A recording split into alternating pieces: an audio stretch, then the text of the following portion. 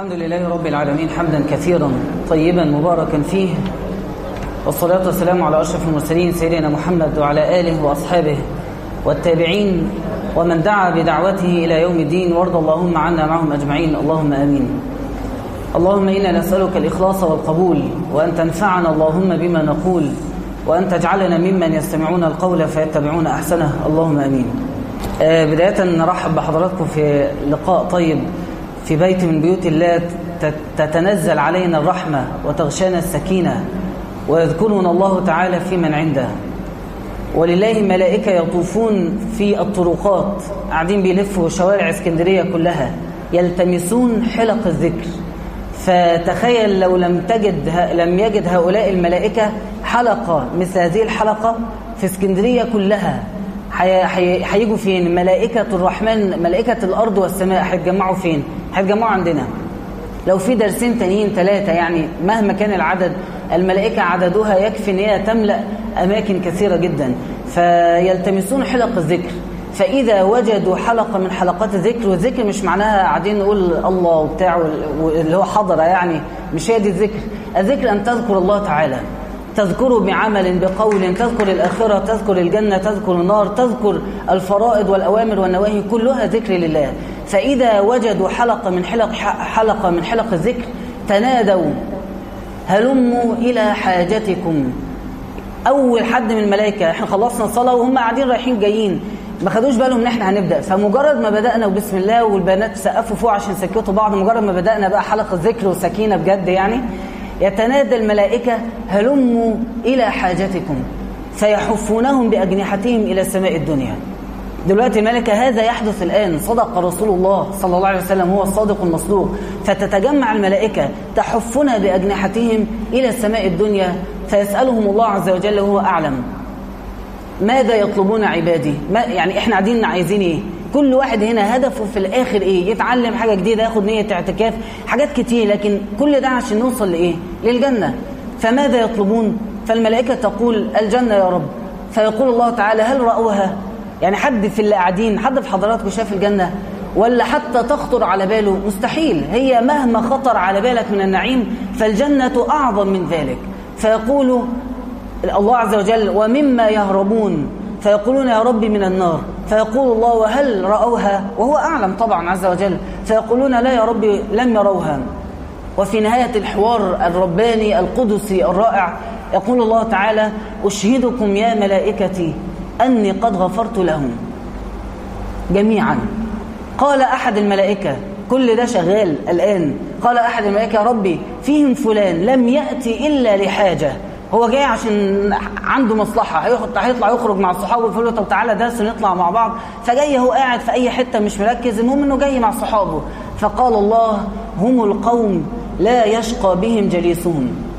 أي حد يقعد في هذه القعدة وفي مثل هذه الجلسات واللقاءات لا يشقى بهم جليسهم. رحمة الله عز وجل وكرم الله إذا تنزل على مكان يشمل الجميع، يعني مش هينزل لمجموعة، لا، الله عز وجل أكرم من ذلك. فيعني إحنا بنجدد النية في هذا اللقاء، وندعو الله تعالى أن يتقبل منا وأن يكتب لنا الأجر كاملا. بس أنا عايز برضو كالمعتاد، يعني قبل ما أدخل في الموضوع على طول، عايز أقول حاجة. صلى الله عليه وسلم. ال10 سنين الجايين وإحنا كلنا فاهمين مختلفين، 100% مختلفين. وحديث النبي صلى الله عليه وسلم لما تكلم عن المهدي المنتظر واسمه محمد بن عبد الله، وعن الجيش الذي يقوده المهدي، وعن تنزل سيدنا عيسى عليه السلام، قال الرسول صلى الله عليه وسلم عن هذا الجيش اللي هيقاتل يهود، واللي هيقاتل المسيح الدجال حتى ينزل سيدنا عيسى فيقتله. هذا الجيش رسول الله وصفهم فقال هم خير أجناد الأرض، وقال عنهم هم خير الخلق عند الله. وقال النبي صلى الله عليه وسلم، ده اللي أنا عايزه بقى، إني لأعلمهم لأعرفهم وأعرف أسماءهم وأسماء آبائهم وأجدادهم وألوان الفرس اللي هم راكبينه. يعني كأن رسول الله رأى المعركة رأي العين وأخبر بها، وهو يخبر من الغيب من الله، فرآها وعارف اسم واحد واحد بأبوه وجده. أنا عايز أوصل بقى لجده اللي هو غالبا هيكون إحنا، غالبا الجيل اللي إحنا فيه. زمان كنا دايما نقعد نقول فين أيام زمان، والجيل اللي قبلنا يقول لك فين ايام زمان، والجيل اللي قبله يقول لك فين ايام زمان. هنيجي احنا دخلنا في مرحله بعد ما الكيرف بينزل هيبدا يطلع، وكل جيل افضل من اللي قبله باذن الله تعالى، انا على يقين من كده، وكل جيل بعده افضل من الجيل اللي قبله، حتى نصل الى هذا الجيل خير خلق الله بعد اجيال الصحابه والتابعين. فهذا الجيل انت قد تكون واحد منهم، وقد تكون اب لواحد منهم، وقد تكون جد واحد منهم. يعني الموضوع مهما طال او قصر فهو هيحصل، خلاص احنا على مشارف هذه العلامات الكبرى. فكن واحد من هؤلاء اللي النبي صلى الله عليه وسلم يعرفهم باسمائهم. ازاي؟ الركعه اللي انت بتركعها، السجده اللي انت بتسجدها، الايه اللي بتقراها من القران، لما تاخد قرار هبطل الصاحب، لما ترمي السيجاره وما تقربلهاش تاني، لما تحضر درس زي النهارده، لما تقرا في كتاب، لما تقعد تتابع اخبار المسلمين وتعمل في خدمه الناس والفقراء والمحتاجين والجمعيات الخيريه. طول ما انت قاعد بتغرس في نفسك كده، انت مش بس بتصلح علاقتك بربنا، انت بتعمل حاجه اعمق من كده بالاف وملايين المرات. لازم تبقى مستوعب ان انت مسلم، يعني انت حامل الرساله ومبلغها لمن بعدك. فالجيل اللي جاي بعدنا على قد ما احنا هنحمل من الدين ونتدين ونتقرب الى الله، على قد ما هنعرف ننقل، لان فاقد الشيء لا يعطيه. فلما انت تتحمل هذا الدين وتبدا تتحرك الى الله، انت مش بس بتهدي نفسك، ده انت حتى لو ما اثرتش في اللي حواليك يكفي فقط اولادك، وان شاء الله الكل هيبقى اب وام في يوم من الايام. يكفي ان انت تصلح من نفسك عشان تصلح من اولادك. وكان ابوهما صالحا، فانت بتحاول تبقى صالح عشان ياتي هذا الجيل اللي حتما هو جاي خلاص. يعني لو كنتش انا اب ليه، هيبقى في غيري اباء ومستعدين من اللي قاعدين. في ناس مش مهتمه ممكن، وفي ناس كتير هتكون مهتمه من البنات والشباب، فالمهتمين هم دول اللي هيحققوا هذا الهدف. فكن على هذا اليقين، وكن على هذه العزم والهمه، ان انت مش مجرد مسلم عايز تقرب من ربنا وتبطل ذنوب والكلام العادي، لا انت اعمق من كده ودورك اكبر من كده. انت قائد لجيل قادم، وهذا الجيل سيحرر المسجد الأقصى إن شاء الله، وهذا الجيل سيصحب المهدي المنتظر في معاركه وحروبه. فأهل نفسك ان انت تعرف تربي هذا الجيل القادم بإذن الله. فلما احنا بنقعد نتكلم في هذا الدرس، دي نية حطها مع النيات اللي انت جاي عشانها. انت جاي علشان تتعلم من العلم اللي انت هتنقله لأولادك وأحفادك من بعدك. انت جاي بتبني شخصيتك اللي هتقدر تعطي منها للآخرين من بعدك. فخلي عندك هذه النية، وخلي عندك هذه النية، لأن كلنا شركاء في بناء هذا الجيل. وصلت الرسالة؟ أتمنى من الله ذلك. نخش بقى في السلسلة الدار الآخرة واليوم الآخر، وهو يوم الفصل. إن يوم الفصل ميقاتهم أجمعين. ده الميقات، ده الميعاد اللي الكل بيتجمع إليه يوم القيامة. ده من أسماء يوم القيامة يوم الفصل، لأن هذا يوم يفصل الله عز وجل به بين أهل الجنة وأهل النار، يحط خط يفصل بينهم، ويفصل الله عز وجل به بين الأعمال الصالحة والسيئة في الحساب، ويفصل الله عز وجل به بين الناس فيما كانوا فيه يختلفون. فكل واحد هيعرف أنا فعلا ركعتين دول ميزانهم إيه، هتعرفها وقتها. كل واحد هيعرف أنا فعلا كان الفكر اللي أنا مقتنع بيه أيا كان مسماه إيه، الفكر اللي أنا كنت مقتنع بيه وكنت بدافع عنه وكنت بتحرك في اتجاهه، هل ده فكر صح ولا لأ؟ يوم القيامة يفصل بينهم. فهذا يوم الفصل، وإحنا اللحظة اللي إحنا واقفين عندها من مراحل الحساب هي لحظة الفصل فعلا، يوم يفصل الله عز وجل بين الناس أجمعين. الآن الناس خرجوا من قبورهم ووقفوا في أرض المحشر وقوف طويل. الناس اللي هم إحنا، يعني مش عايزك تسمع الكلام كأنك بتسمع قصة وبعد ما نخرج تحس إن يعني يا ده الناس هتتعب قوي. لا، ده أنا وإنت، مش الناس دي، ده إحنا. فهؤلاء ونحن منهم يقفون وقوفا طويلا بين يدي الله عز وجل حتى يأتي الله للفصل بين الناس. ثم منهم من يدخل الجنة بغير حساب، ومنا من يقف تحت ظل العرش، ومن أهل الكفر من يدخل النار بغير حساب. ثم تتطاير الصحف فوق رؤوس الناس، وكل واحد آخذ بكتابه بيمينه أو بشماله أو من وراء ظهره. فيقف الله عز وجل ينادي على إنسان للحساب، هلم إلى العرض على الله عز وجل. واحد واحد، خلاص 20 سنة ومت، 30 سنة مت، 1000 سنة ومت، في الآخر كلنا عشنا من العمر ما يكفي إن إحنا نتسأل عليه. وجاءنا من العلم والقرآن، ومر علينا رمضانات ومرت علينا آيات وعبر، وأصحابنا بيموتوا، وشفنا واحد كان صحة وبعدين بقى نايم في السرير. شفنا كتير قوي، كل واحد في اللي قاعدين سنه صغير أو كبير شاف في حياته ما يكفي إن هو لما يتقال يوم القيامة قد جاءكم نذير، أيوة جاءنا. عمرتم ما يتذكر فيه من تذكر، أيوة. كل واحد عنده حاجات في حياته كان يقدر عندها ياخد قرار صح أو هو أخذ القرار الغلط بعدها، لكن المهم إن أيا كان العمر اللي احنا بنموت عليه فقد أعذر الله عز وجل إلى الجميع. ثم ينادى على كل واحد، وتكلمنا عن أسئلة الحساب المختلفة اللي كل واحد منا هيسأل عنها، وحطينا الإجابات النموذجية. حققت 10%، 20%، يقول الله فاتقوا الله ما استطعتم.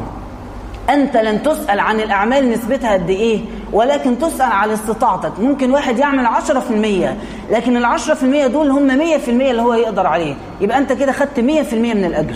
ربنا عز وجل بيحاسب على الاستطاعة، لا يكلف الله نفسا إلا وسعها. ممكن واحد، يعني سيدنا موسى القصة المشهورة في الأثر لما سأل الله عز وجل قال ربي أرني من يرافقني في الجنة، يا رب خليني أروح له، عايز أقابل الشخص اللي هيبقى معايا أنا وأنا موسى من أولي العزم من الرسل وكليم الله والتوراة إلى آخر، يعني المكانة العظيمة. فأرني من يرافقني في الجنة. فحصل موقف لحد ما وصل لشاب فقير وصغير في السن لكنه بار بأمه، فلما رآه عرف بدعاء أمه لي اللهم اجعله رفيقا لموسى في الجنة، فقال الله عز وجل لموسى هذا رفيقك في الجنة.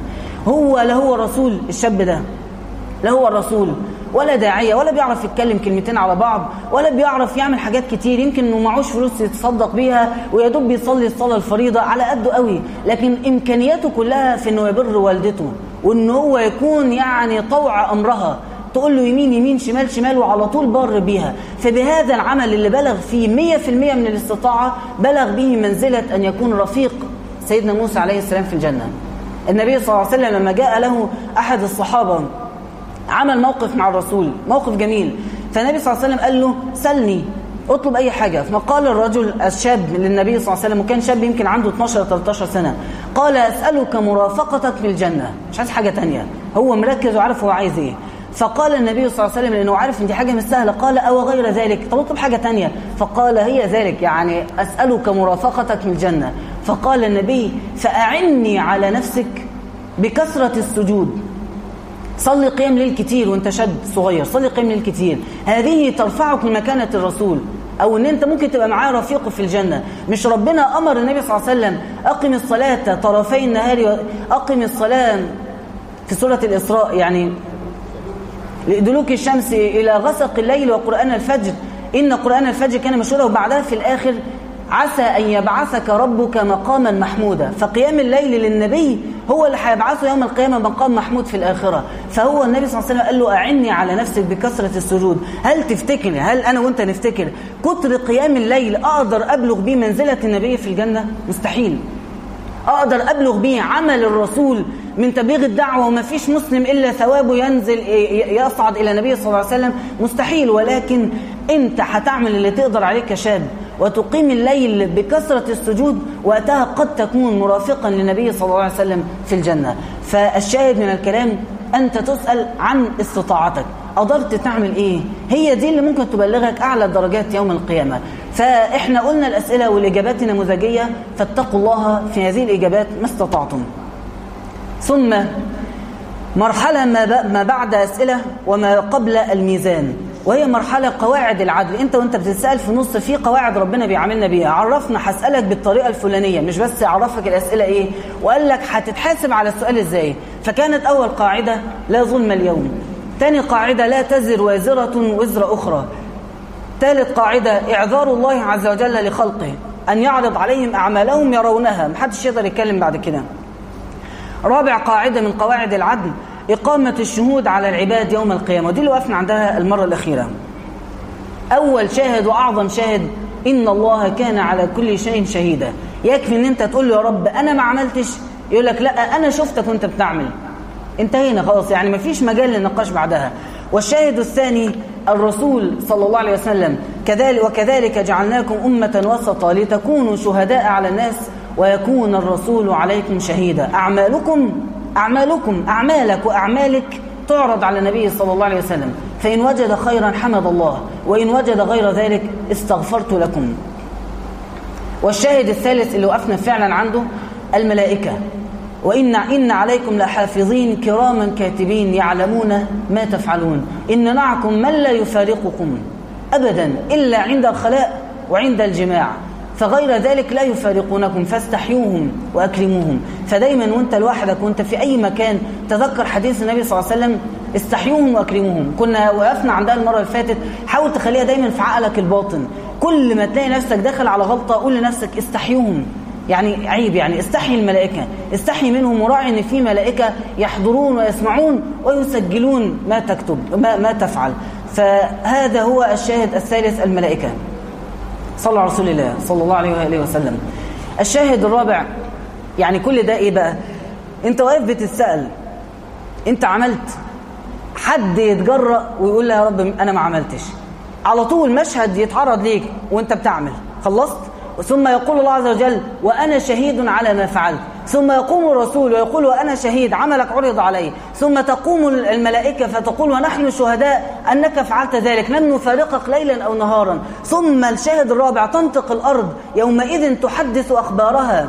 ما هي أخبارها؟ تحدث بما صنع ابن آدم على ظهرها، فإذا احتوته في بطنها احتفظت بأعمال ابن آدم في قلبها، حتى إذا جاءت القيامة وواحد واقف قدام ربنا وفكر إن هو ينكر، فكر بس إن هو يقول لا أنا ما عملتش يا رب، تنطق الأرض فتشهد بما صنع فلان على ظهرها.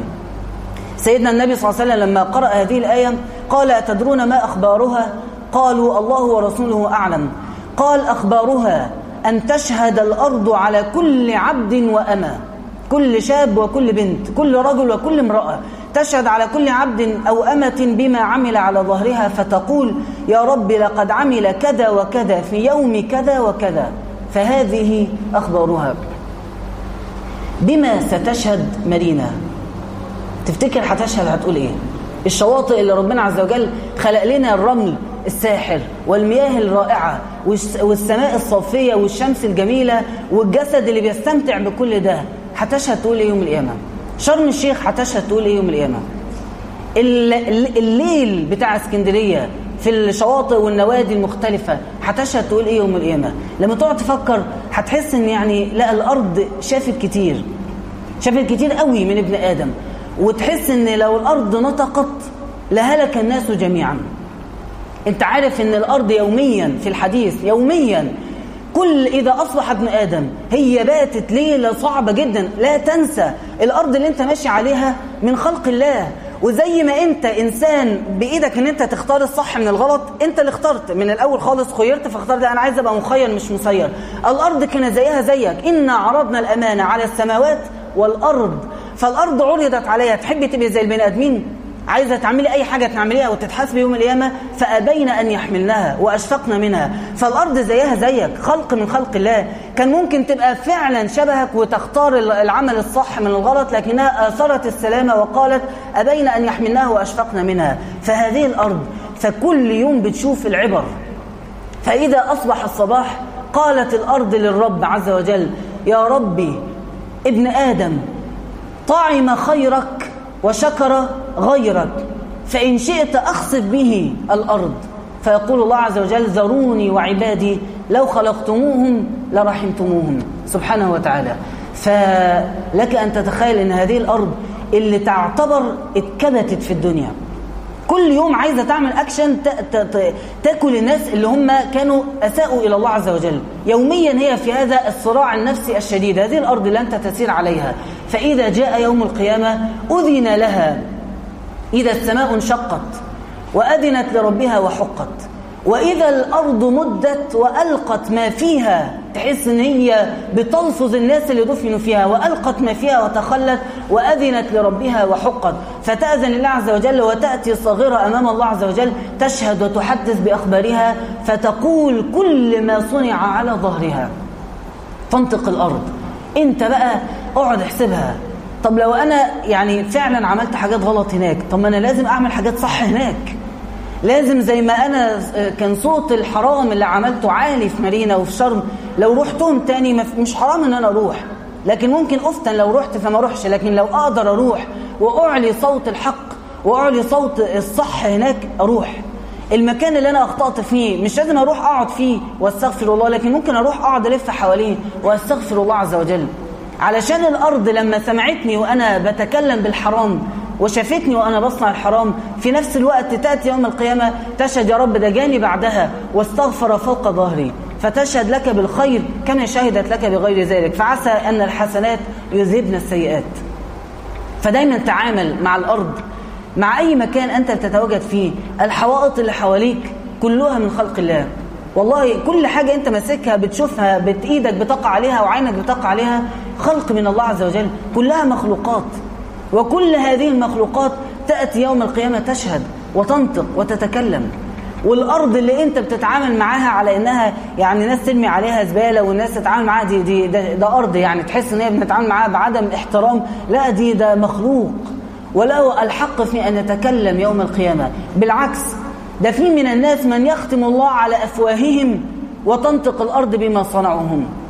فاحترم وقدر المكان الذي أنت فيه، واعلم أنه يشهد يوم القيامة لك أو عليك. الأرض التي أنت فوقها الآن أرض المسجد وجدران المسجد وحوائط وسقف المسجد، والله يشهدون لنا واحدا واحدا يوم القيامة، واحد واحد. يعني تبقى الأرض اللي بره شهدت لها يا رب دول بنات ولاد مثلا بيقفوا مع بعض، والأرض التانية تشهد لها يا رب الناس دول كانوا بيجوا بيجتمعوا على الخير. فتبدأ الأرض تقعد تختلف مع نفسها، ودي تشهد عليك ودي تشهد ليك، حتى إذا انتهت الشهادة أنت عملت إيه أكتر، فهذه هي شهادة الأرض لك. الشاهد الرابع ممن يشهد على أعمال العبد يوم القيامة، الأرض تشهد بما فعل فوقها من طاعات أو سيئات. فأنت احرص أن أنت يعني عارف تعمل علاقة حلوة معاها مع الأرض، يعني دايما كده إيه تبقى حريص أن أنت عارف. مين النبي صلى الله عليه وسلم من سنن العيد إيه؟ صلاة العيد. صلاة العيد السنة أنها تصلى في الخلاء، ما تتصلاش جوه جامع.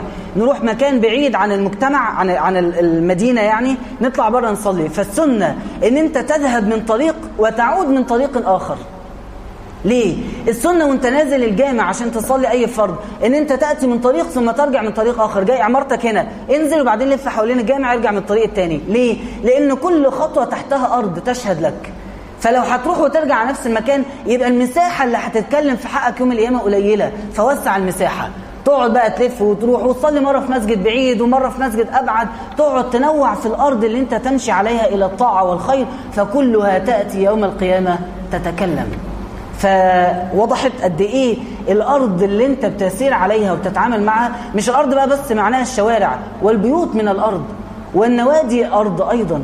نادي سموحه وسبورتنج دي اراضي، الشواطئ كلها اراضي، الاماكن اللي في الاكاديميه المعروفه اراضي، هي كلها في الاخر اراضي، كلها ارض الله عز وجل. فانت تتعامل معها بهذا الاحساس وبهذا اليقين انها ستاتي وتتكلم يوم القيامه. ثم الشاهد الخامس، صلى على رسول الله صلى الله عليه وسلم. تخيل بقى واحد لئيم، عبد لئيم وفاجر. في نوعية من الناس كده. أنا عايز أذكرك كل مرة أنت هو أنت يوم القيامة. أنت الآن اللي أنت عليه الآن من الإيمان أو ضعف الإيمان، من الثقة في الله أو عدم الثقة في الله، نفس حالك هتكون في القبر وقت السؤال ويوم القيامة. حتى سيدنا عمر سأل النبي صلى الله عليه وسلم لما قعد النبي صلى الله عليه وسلم يخوفه من منكر ونكير، فقال يا رسول الله أو يكون معي مثل عقلي؟ أنا عمر أقول له قدامك، أنا هو ده عمر هكون تحت القبر زي ما أنا عمر فوق الأرض؟ قال النبي صلى الله عليه وسلم نعم. قال إذن يا رسول الله أكفيكهما، هعرف أرد على كل الأسئلة بتاعتهم. فأنت هو أنت في الأرض، في الدنيا وفي القبر ويوم القيامة. فإذا هذا العبد النوعية دي بقى اللي هو في الدنيا فاجر، ولما بيغلط بيكذب، ولما يكذب وتقول له يا عم اتقي ربنا ما حصلش اللي انت بتقوله، يحلف، تقول له بتحلف كذب يقوم يحلف لك بالطلاق، تقول له بتحلف يحلف لك 10 أيمانات وان هو يتخسف بيه الارض ويخش النار ويتحدق ويكون حطب جهنم. في ناس كده كل ما يتزنق يزداد فجره، مش يتقي الله. واذا قيل له اتق الله اخذته العزة بالاثم فحسبه جهنم ولبئس المهاد. في نوعين من الناس كده، يستمرئ الحرام والغلط ويتمادى فيه، وكل شوية يزيد أكتر، وكل ما العمر يتقدم به يزداد فجره ولؤمه، لحد ما يوصل لآخر العمر ويموت ويطلع يوم القيامة يقابل ربنا يكون في قمة الفجر واللؤم. هذا العبد يشهد الله على أعماله ويشهد الرسول وتشهد الملائكة وتشهد الأرض ولا يزال مصرا برضو أنا ما عملتش. وسبحان الله أن ربنا عز وجل من أسمائه العدل، فيأبى الله إلا أن يقيم الحج عليه. يعني ما ينفعش ما هو لحد آخر لحظة قبل ما يدخل النار لازم يجادل عن نفسه. يوم تأتي كل نفس تجادل عن نفسها، هتقعد تدافع وكل الناس بيشهدوا ضدك وهتفضل تدافع، برضو ربنا عز وجل هيستمع إليك. قمة العدل هو الله عز وجل. ولكن انت مصر بقى ان انت ترفض وكل اللي حواليك مش عاجبينك. اليوم نختم على أفواههم. مش انت بتقول ما عملتش، خلاص انت اللي هتتكلم، بس مش لسانك اللي هيتكلم، جسدك سينطق. اليوم نختم على أفواههم وتكلمنا أيديهم وتشهد أرجلهم بما كانوا يكسبون. يا دي بقى المصيبة الكبرى والفزع الأعظم. يبقى الواحد قاعد بيتخيل ان هو هيقدر يداري على نفسه ويستر على نفسه وما حصلش، وهقاوح ويعني لا يا رب معلش يمكن ما حدش خد باله، لا انا ما كنتش كده. هتقعد تقاوح، فاذا باليد والقدم يشهدون والجوارح تنطق. دي حاجه مرعبه. يعني ايدك ما تتعاملش معاها على ان هي بتاعتك، هي مش بتاعتك على فكره. هذا الجسد، وقلتها قبل كده وهكررها تاني، هذا الجسد دين من الله عز وجل. هذا الجسد، العين، الشعر، اللسان، الأنف، الأذن، الجسد، الجوارح، اليد، القدم، الصحة، كل دي سلفة انت نستلفها وهتترد إلى الله عز وجل بعد ذلك. وفي القبر هتتحول إلى تراب، خلاص ما بقاش في جسد، بقيت روح. واليوم القيامة ينشأ خلقا آخر وروحك تذهب إلى هذا الخلق الآخر. فالجسد اللي انت فيه الآن مش ملكك، وعلى العكس ده هيأتي يوم القيامة ويشهد بالصدق. فإذا شهد بالصدق يقول النبي صلى الله عليه وسلم كان جالسا وسط أصحابه فضحك، لقوه كده بيضحك. ضحك النبي صلى الله عليه وسلم يعني يتبسم حتى تظهر نواجذه، السنتين اللي هم هنا وهنا. فرأوه يضحك فقالوا يا رسول الله، يعني معنى الكلمة ضحكنا معاك يعني. فقال صلى الله عليه وسلم هل تدرون مما أضحك؟ فقالوا الله ورسوله أعلم. فقال من مخاطبة العبد ربه، وهم قاعدين بيتكلموا الله والعبد، فيقول يا رب ألم تجرني من الظلم؟ مش انت وعدتني ما في ظلم؟ زي ما قلت لكم لا ظلم اليوم، ألم تجرني من الظلم. شوف بقى الجرأة في التعامل مع الله عز وجل. فيقول الله بلى. فيقول فإني لا أجيز اليوم على نفسي شاهدا إلا مني.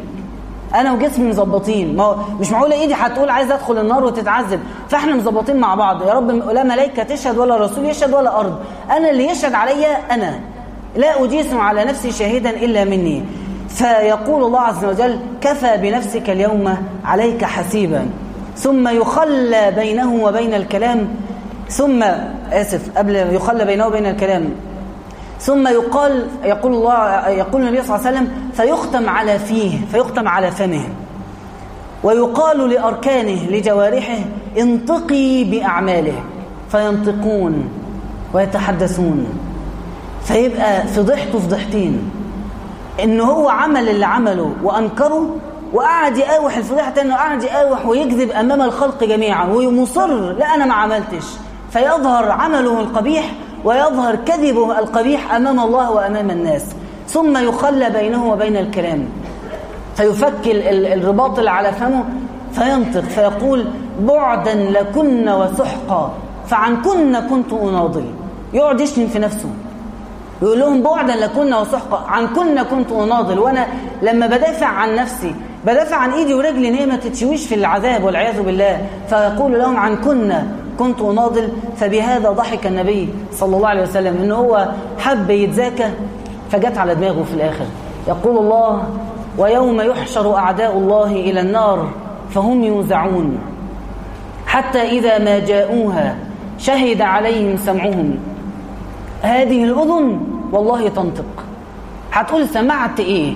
غيبة، كل كلمة غيبة سمعتها هتتقال، كل أغنية حرام سمعتها هتتقال، كل كلمة لا تليق فيها يعني خادشة للحياء سمعتيها من واحد بيحبك هتتقال.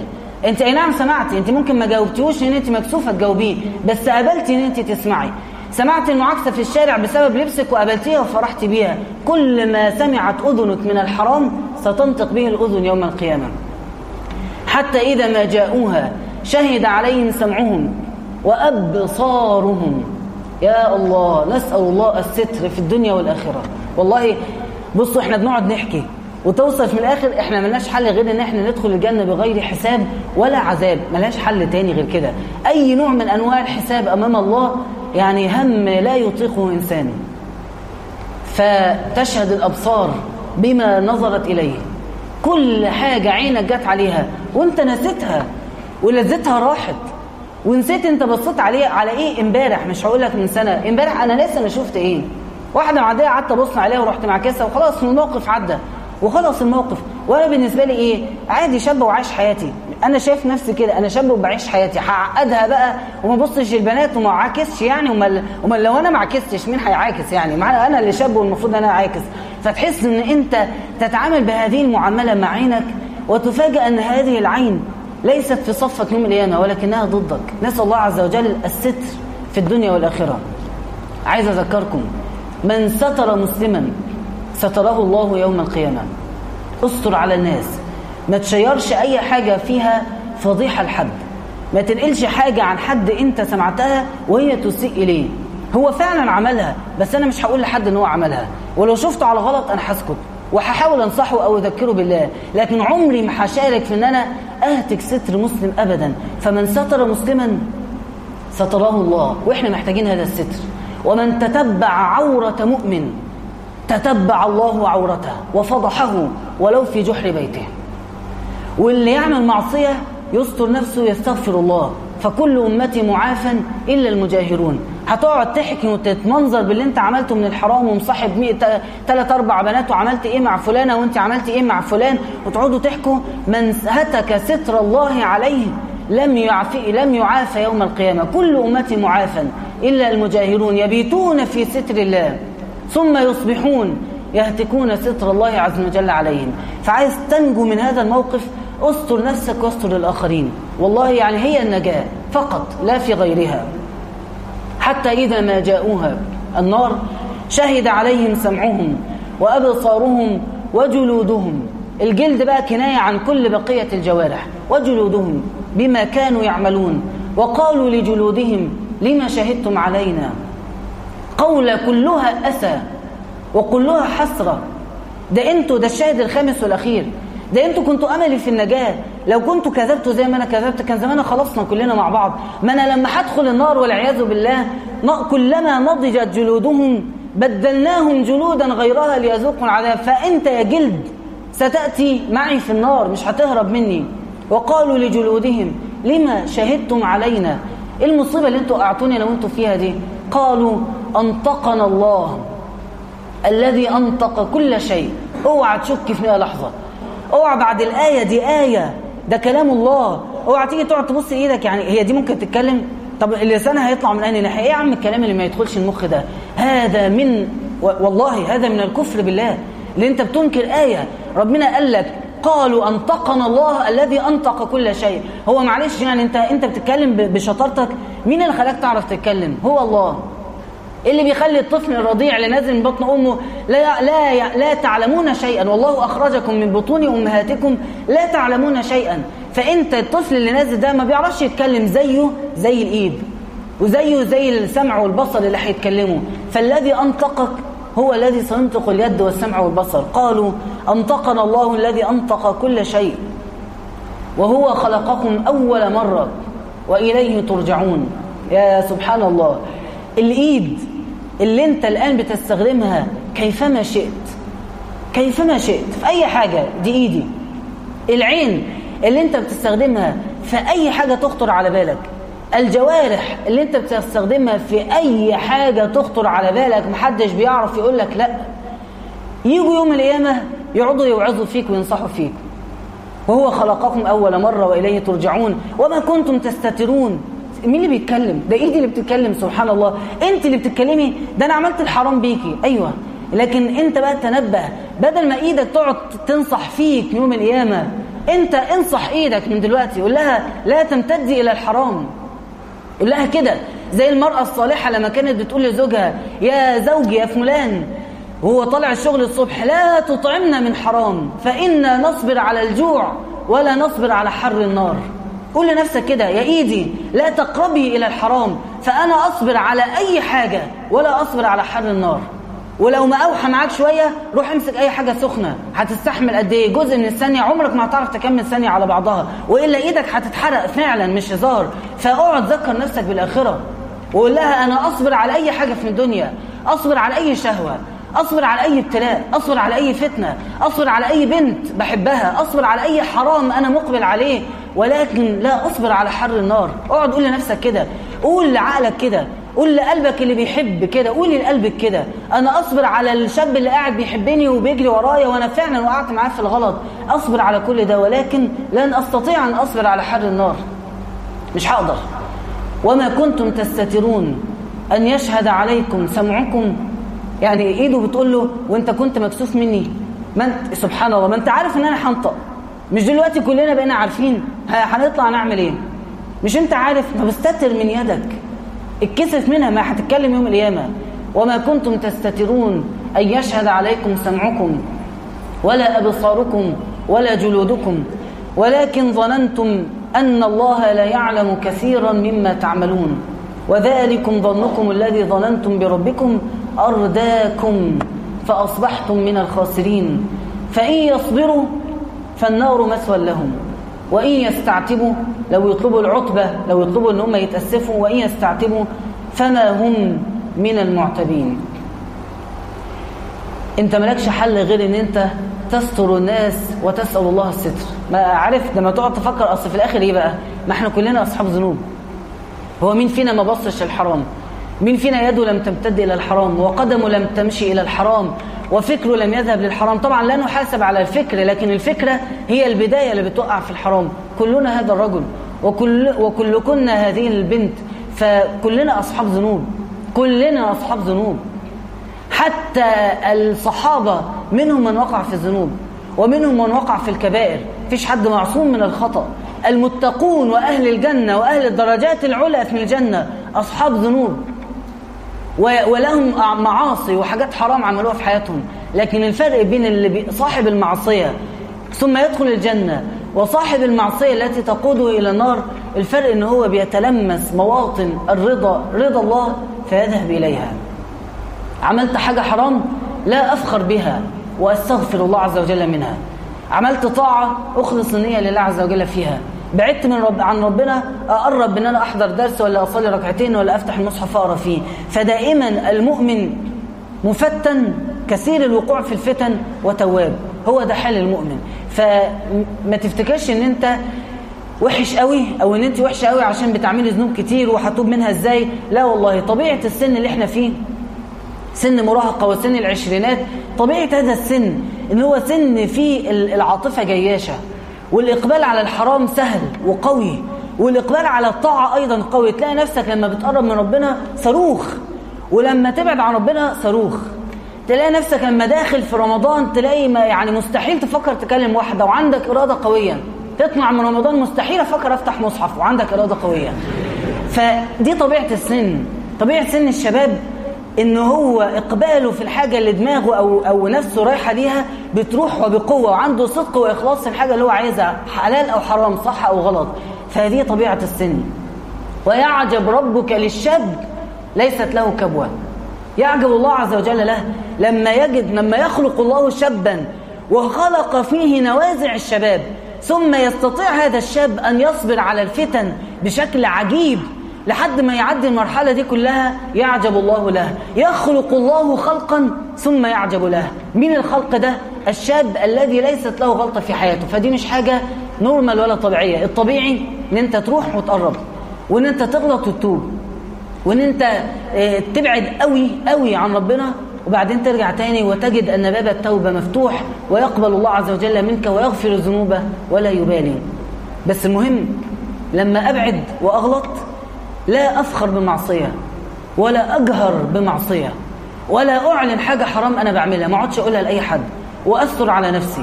ولما الاقي أي حد بيغلط ينصحه ويستر عليه. طب أنا بغلط زي ما هو بيغلط خلاص يعني احاول ان انا اقول له لازم نوقف احنا الاثنين مع بعض الغلط، لكن دايما حاطط لنفسي ضمير مصحصحني كده بيقول لي انت على خطأ مهما كنت بعيد. طول ما في هذا الضمير، طول ما انت ماشي في الطريق الصح. فالموضوع فعلا يعني لما تقعد تتفكر فيه، لا نجاه يوم القيامة إلا بفضل الله عز وجل. والله لا ينجو أحد إلا برحمة الله. فأنت لما تسمع كل الكلام ده وتسمع الشهود والمواقف اللي احنا حكينا عنها، يقع في قلبك يقين واحد وفقط، هو إيه؟ أن تدعو الله. الدعاء بس لا تطلع من كل الهم ده مع يوم القيامة، أن تدعو الله عز وجل، تكثر من الدعاء.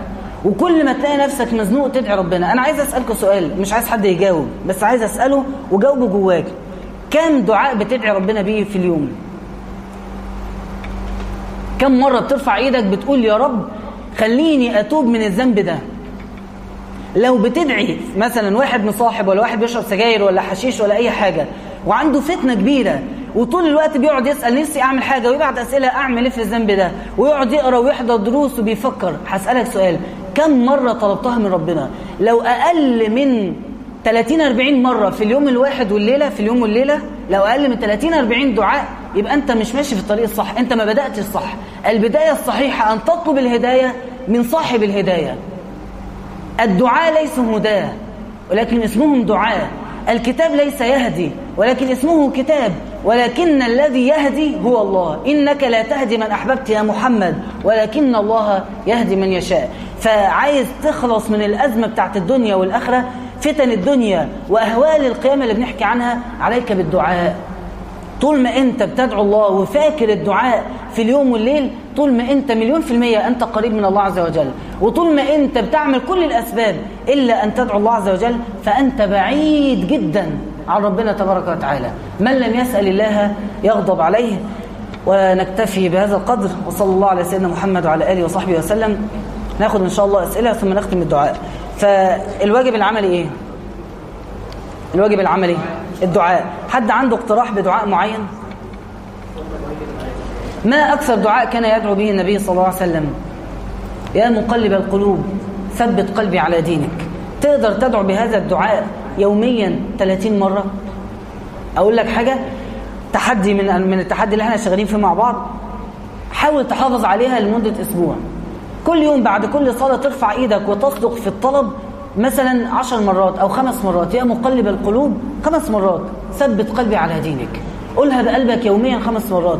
على آخر الأسبوع حاجة من الاثنين، يا قلبك هيتغير للأحسن يا هتلاقي نفسك نسيت الدعاء. لكن الشيطان مش هيسيبك أبدا تدعو بمثل هذا الدعاء العظيم. فلا تنسى هذا الدعاء، يا مقلب القلوب ثبت قلبي على دينك.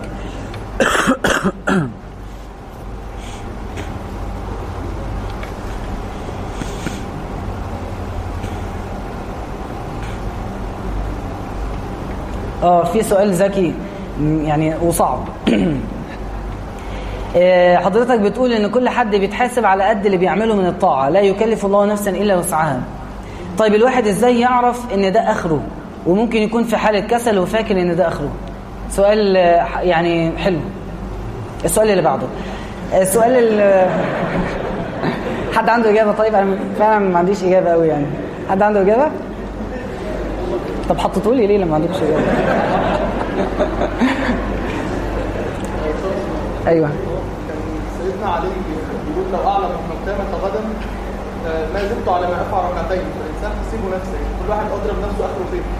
كل واحد ادرى بنفسه اخره فين، صح؟ طيب انا ممكن هقول اجابه ما اعرفش تكون صح او ناقصه، لكن الاستطاعه اللي هي اقل حاجه واحد يستطيع هي الفرائض. لو حافظت على الفرائض يبقى اديت اللي انت قادر عليه، او اديت اللي هي التكليف الرسمي اللي ربنا ينزله عليك. بعد كده كل يعني ما اعرفش بقى بعد كده بقيت الاجابه ايه، بس يعني انا متصور ان كل ما تلاقي جواك داعي يدعو الى عمل صالح، قاعد في البيت وما فيش اي حاجه في دماغك وفجاه خطرت على بالك فكره، طب ما اقوم اصلي ركعتين. لا يا عم مش لازم اقوم، لا اقوم بقى. يعني هو دي بقى الاستطاعه، ان انت تقول هخسر ايه لو قمت؟ طب ما ربنا بعت لي ملك يفكرني ان انا اقوم، ما اقوم. هم ركعتين خفاف جدا وهيكونوا فاتحه خير. فاتصور الاستطاعه ان انت تأدي الفرائض، ودي اجابه مش شرط تكون صح، تؤدي الفرائض. والحاجة التانية ان انت اذا سمعت داعي للخير جواك لبي هذا النداء، اتحرك وراه كده وشوف هيوصلك لفين. بلاش الاسئلة دي تاني الله يخليكم. السؤال المعتاد عن حدود العلاقة بين الولد والبنت، واللي تقريبا حضرتك بتقوله كل مرة، بس الفكرة في كام حد من اللي بيسمعوا بيطبقوا الكلام وليه مش قادرين يطبق الكلام؟ ده لفتة حلوة. يكون السؤال بيتكرر كتير معناه ان فعلا ما زلنا الإجابة ما زالت غير كافية لأنها تطبق. فايه الكلام بعد كده يخلي الواحد يطبق الكلام ده؟ مش عايزين كلام، عايزين خطوات بوضوح يعني. صح، اعرفوا لي مين صاحب الورقة دي. طيب عايزين خطوات. بصوا يعني هقول لكم حاجة، القلب بيتملى بالشهوة لما بيكون فاضي من الله عز وجل. القلب لا يحتمل الشيء وضده. الإمام ابن القيم له كلام قيم في هذا الشأن، القلب وتقلبه وطبيعة القلب وإيه قصة القلب ده. فمن ضمن اللي قاله أن القلب الإنسان خلق هكذا، ربنا خلقه بالشكل ده، لا يحتمل الشيء وضده. بمعنى ان هو مش محتاج حد يقول لك الحرام ايه والحلال ايه، هو القلب لوحده لو اتملى بالحلال تلقائيا هيلفظ الحرام. الاغاني حلال ولا حرام؟ طب املأ قلبك بالقرآن ومع الوقت انت هتعرف الاجابة. املأ قلبك بالقرآن مع الوقت هتعرف الصحوبية، الاختلاط ده دول زي اخواتي، هتعرف يا حلال ولا حرام. بس املأ قلبك بالصح، وقتها قلبك هيطرد الغلط من جواه. فاللي عنده مشكلة فعلا في الصحوبية انصحه وبقوة وفورا انه يتجه لاي دار او لاي شيخ يحفظ معاه قرآن. هصاحب واحفظ قرآن. ايوه صاحب واحفظ قرآن. ازاي يعني؟ ما هو ازاي دي قلبك هيجاوب عنها كمان شوية. هتلاقيك يا اما رجعت سبت القرآن يا اما بطلت تصاحب. فنصيحة قوية جدا عليك بالقرآن وحفظ القرآن. اتمنى انها يعني تكون نصيحة عملية وانها تكون تتطبق. يعني اللي عنده مشكلة ما يقعدش كل مرة يقول طب انا مشكلتي ايه، اعمل فيها ايه، اصل انا مش قادر والموضوع صعب وبنحب بعض. بتحفظ قرآن ولا لا؟ بعد كده هيجي يقول لي السؤال ده هقول له السؤال ده، بتحفظ قرآن ولا لا؟ وهي دي الإجابة إن شاء الله.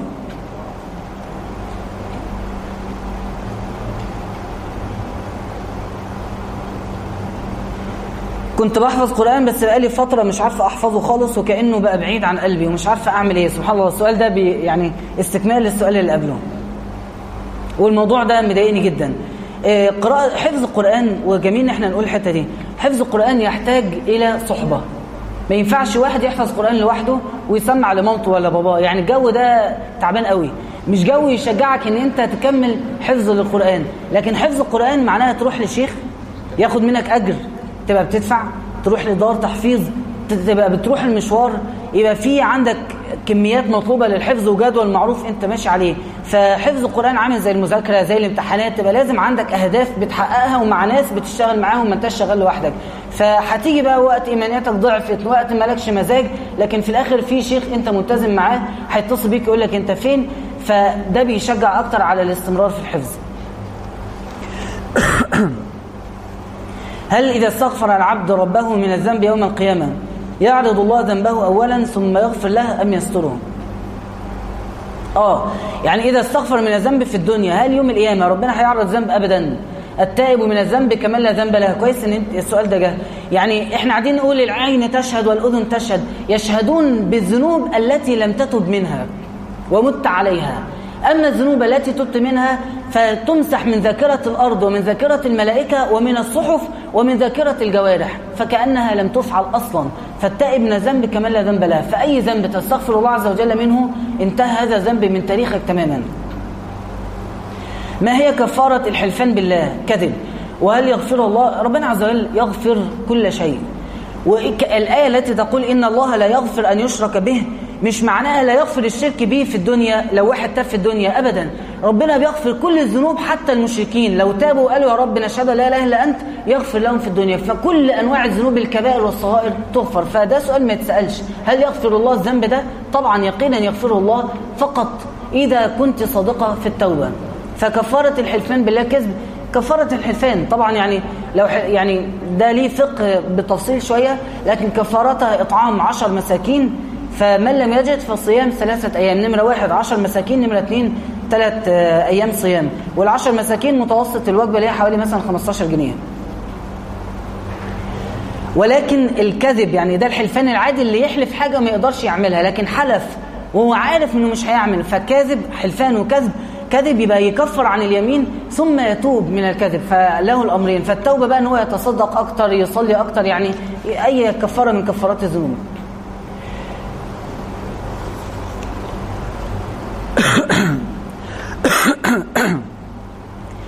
دائما أشعر أني أعمل الأعمال رياء، وأخاف أكون فكر نفسي قريبا من الله، وأن الله في نفس الوقت غاضب علي. خايفة أن أكون هذا من الرياء، فماذا أفعل يتغلب على هذا الشعور؟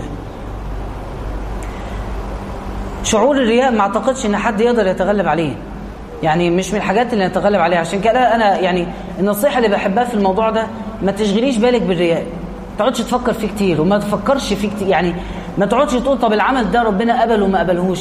انت أدي شروط العمل وخلصه وأتقنه، وبعدها ربنا تقبل منها، وخش في العمل اللي بعده. خلاص اعمل الخير وارميه في البحر، انساه، انسى اللي انت عملته. هنقعد عند محطة الرياء كتير، مع الوقت بتلاقي نفسك وقفت العمل اللي انت بتعمله. فأتمنى موضوع الرياء، لأن دي من الأمور التي لا تفارق المسلم، هيفضل طول الوقت يجاهد نفسه فيها. فالحل ان انت العمل خلاص ادعي ربنا ان هو يتقبل وانت صادق، ويا رب لو في اي رياء، شبهة رياء، كفرها عني واقبل مني العمل على تقصيري، وخش في العمل اللي بعده. ما توقفش على نفسك عنده كتير. حد بيقول حاجة؟ ايوه.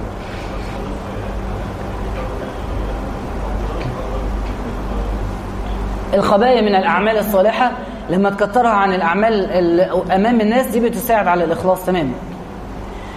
الله يعلم الغيب وكتب الأرزاق والآجال، فلما الدعاء؟ ما شاء الله النهاردة فيه ترابط بين الأسئلة.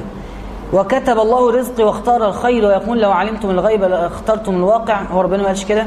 وهل كل الأقدار تتغير بالدعاء أم أن هناك أمور ثابتة لا تتغير؟ وهل هناك فرق بين القضاء والقدر؟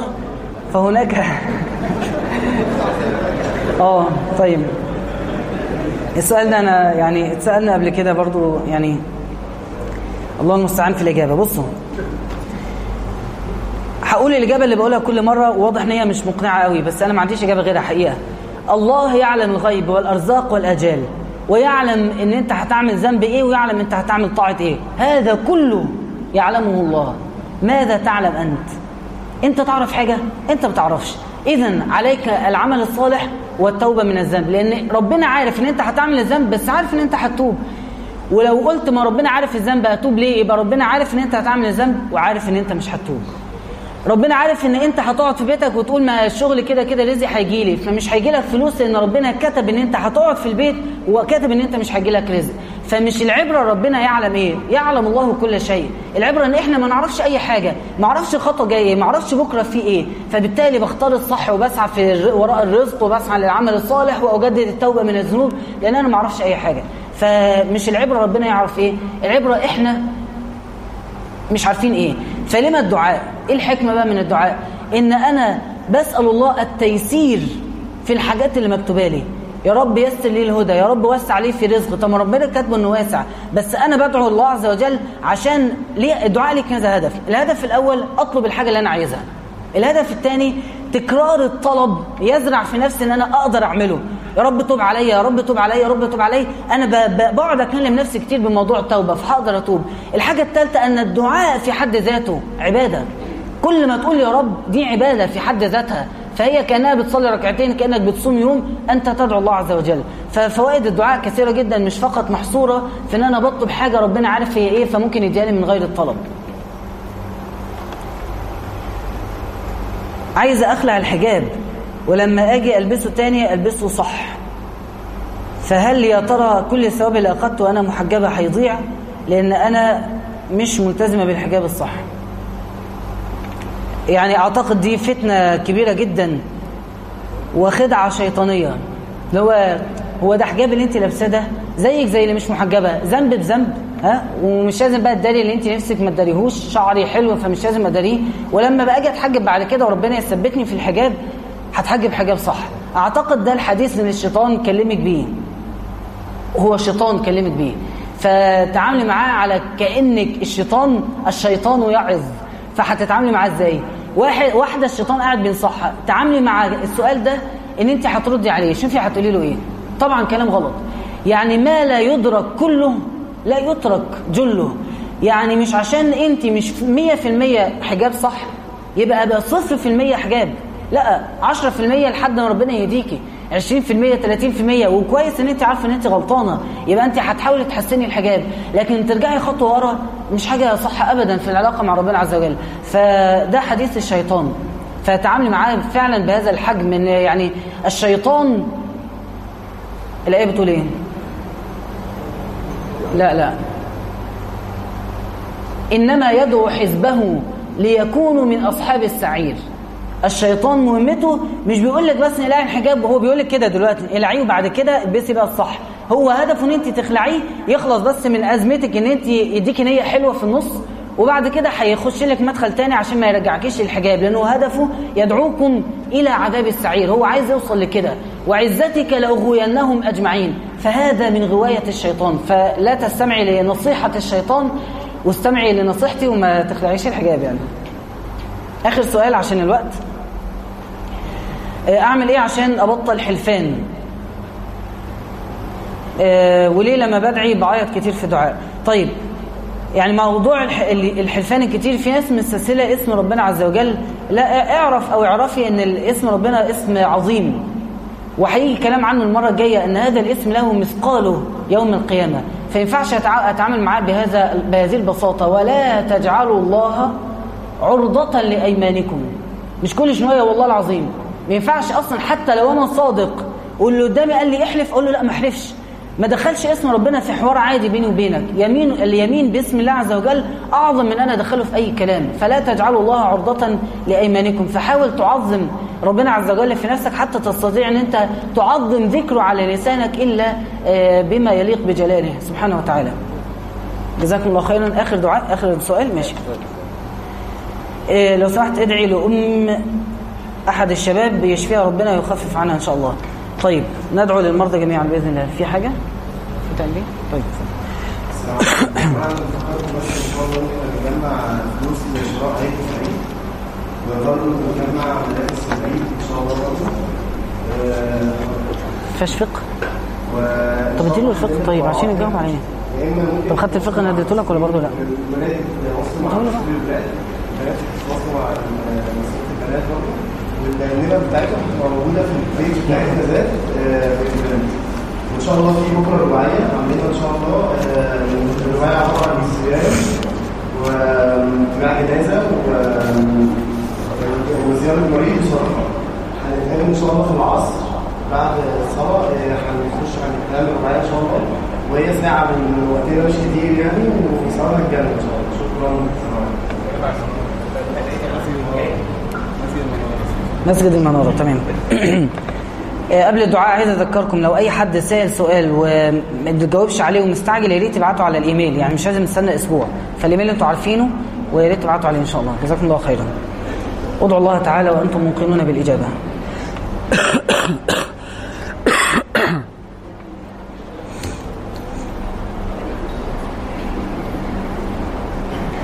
اللهم يا حنان يا منان يا بديع السماوات والأرض يا ذا الجلال والإكرام يا أرحم الراحمين ويا أكرم الأكرمين يا من يرى ولا يرى يا من يعلم السر وأخفى يا من لا يعجزه شيء في الأرض ولا في السماء سبحانك ربنا ما عبدناك حق عبادتك ولا شكرناك حق شكرك ولا قدرناك حق قدرك. اللهم لك الحمد أولا وآخرا ولك الحمد على كل حال ونعوذ بك من حال أهل النار. اللهم لك الحمد ملء السماوات وملء الأرض وملء ما بينهما وملء ما شئت من شيء بعد. اللهم أقرئ نبينا منا السلام اللهم أقرئ نبينا منا السلام. اللهم صل وسلم وبارك عليه وعلى آله وأصحابه والتابعين. اللهم اجعل تجمعنا هذا تجمعا مرحوما، واجعل تفرقنا بعده معصوما، ولا تجعل فينا ولا بيننا شقيا ولا محروما. اللهم لا تجعلنا من الأشقياء ولا من المحرومين. اللهم استرنا فوق الأرض، واسترنا تحت الأرض، واسترنا يوم العرض عليك. اللهم لا تفضحنا على رؤوس الأشهاد، لا تفضحنا بين خلقك ولا بين يديك. اللهم لا تفضحنا بين خلقك ولا بين يديك. اللهم كما سترتنا في الدنيا أتم علينا سترك الجميل في الدنيا والآخرة. اللهم تب علينا لنتوب. اللهم خذ بنواصينا للبر والتقوى، ودلنا بك عليك، وهب لنا منك ما يقربنا إليك.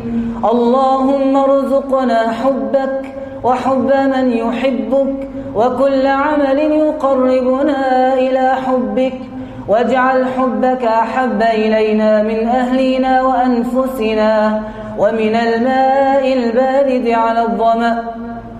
اللهم اجعلنا من أهل القرآن، وارزقنا تلاوته وحفظه، وارزقنا العمل به والتصديق بما فيه واليقين بآياته. أحينا على ذلك وأمتنا عليه، وبعثنا يوم القيامة تحت لواء أهل القرآن، واجعلنا من أهل القرآن الذين هم أهلك وخاصتك. اللهم يا ذا الجلال والإكرام اجعل خير عمرنا آخرة، وخير عملنا خواتمه، وخير أيامنا وأسعدها يوم أن نلقاك، واجعل آخر كلامنا في الدنيا لا إله إلا الله. اللهم بعثنا يوم القيامة آمنين مطمئنين، ووالدينا وجميع المسلمين. اللهم يمن كتابنا، ويسر حسابنا، وبيض وجوهنا، وثبت أقدامنا، وخفف عنا يوم القيامة، خفف عنا حر يوم القيامة، وارحمنا من طول الوقوف يوم القيامة، واجعلنا يومها من الآمنين من سخطك ومن عقابك، وأدخلنا الجنة بغير حساب ولا سابقة عذاب، إنك ولي ذلك والقادر عليه. اللهم اشف مرضانا ومرضى المسلمين، واجعل مرضهم كفارة لهم، اشفهم بشفائك، وداوهم بدوائك شفاء لا يغادر سقما.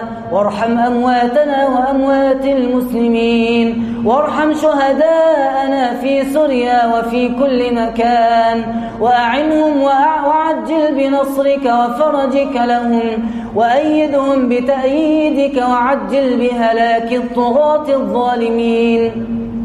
ووفق رئيسنا وقادتنا لكل خير، وأعنهم على ما هم فيه من الهم العظيم، واجعل مصر آمنة رخاء، وسائر بلاد المسلمين. ربنا هذا الدعاء ومنك الإجابة، فاستجب لنا ولا تردنا خائبين يا ذا الجلال والإكرام. وآخر دعوانا أن الحمد لله رب العالمين.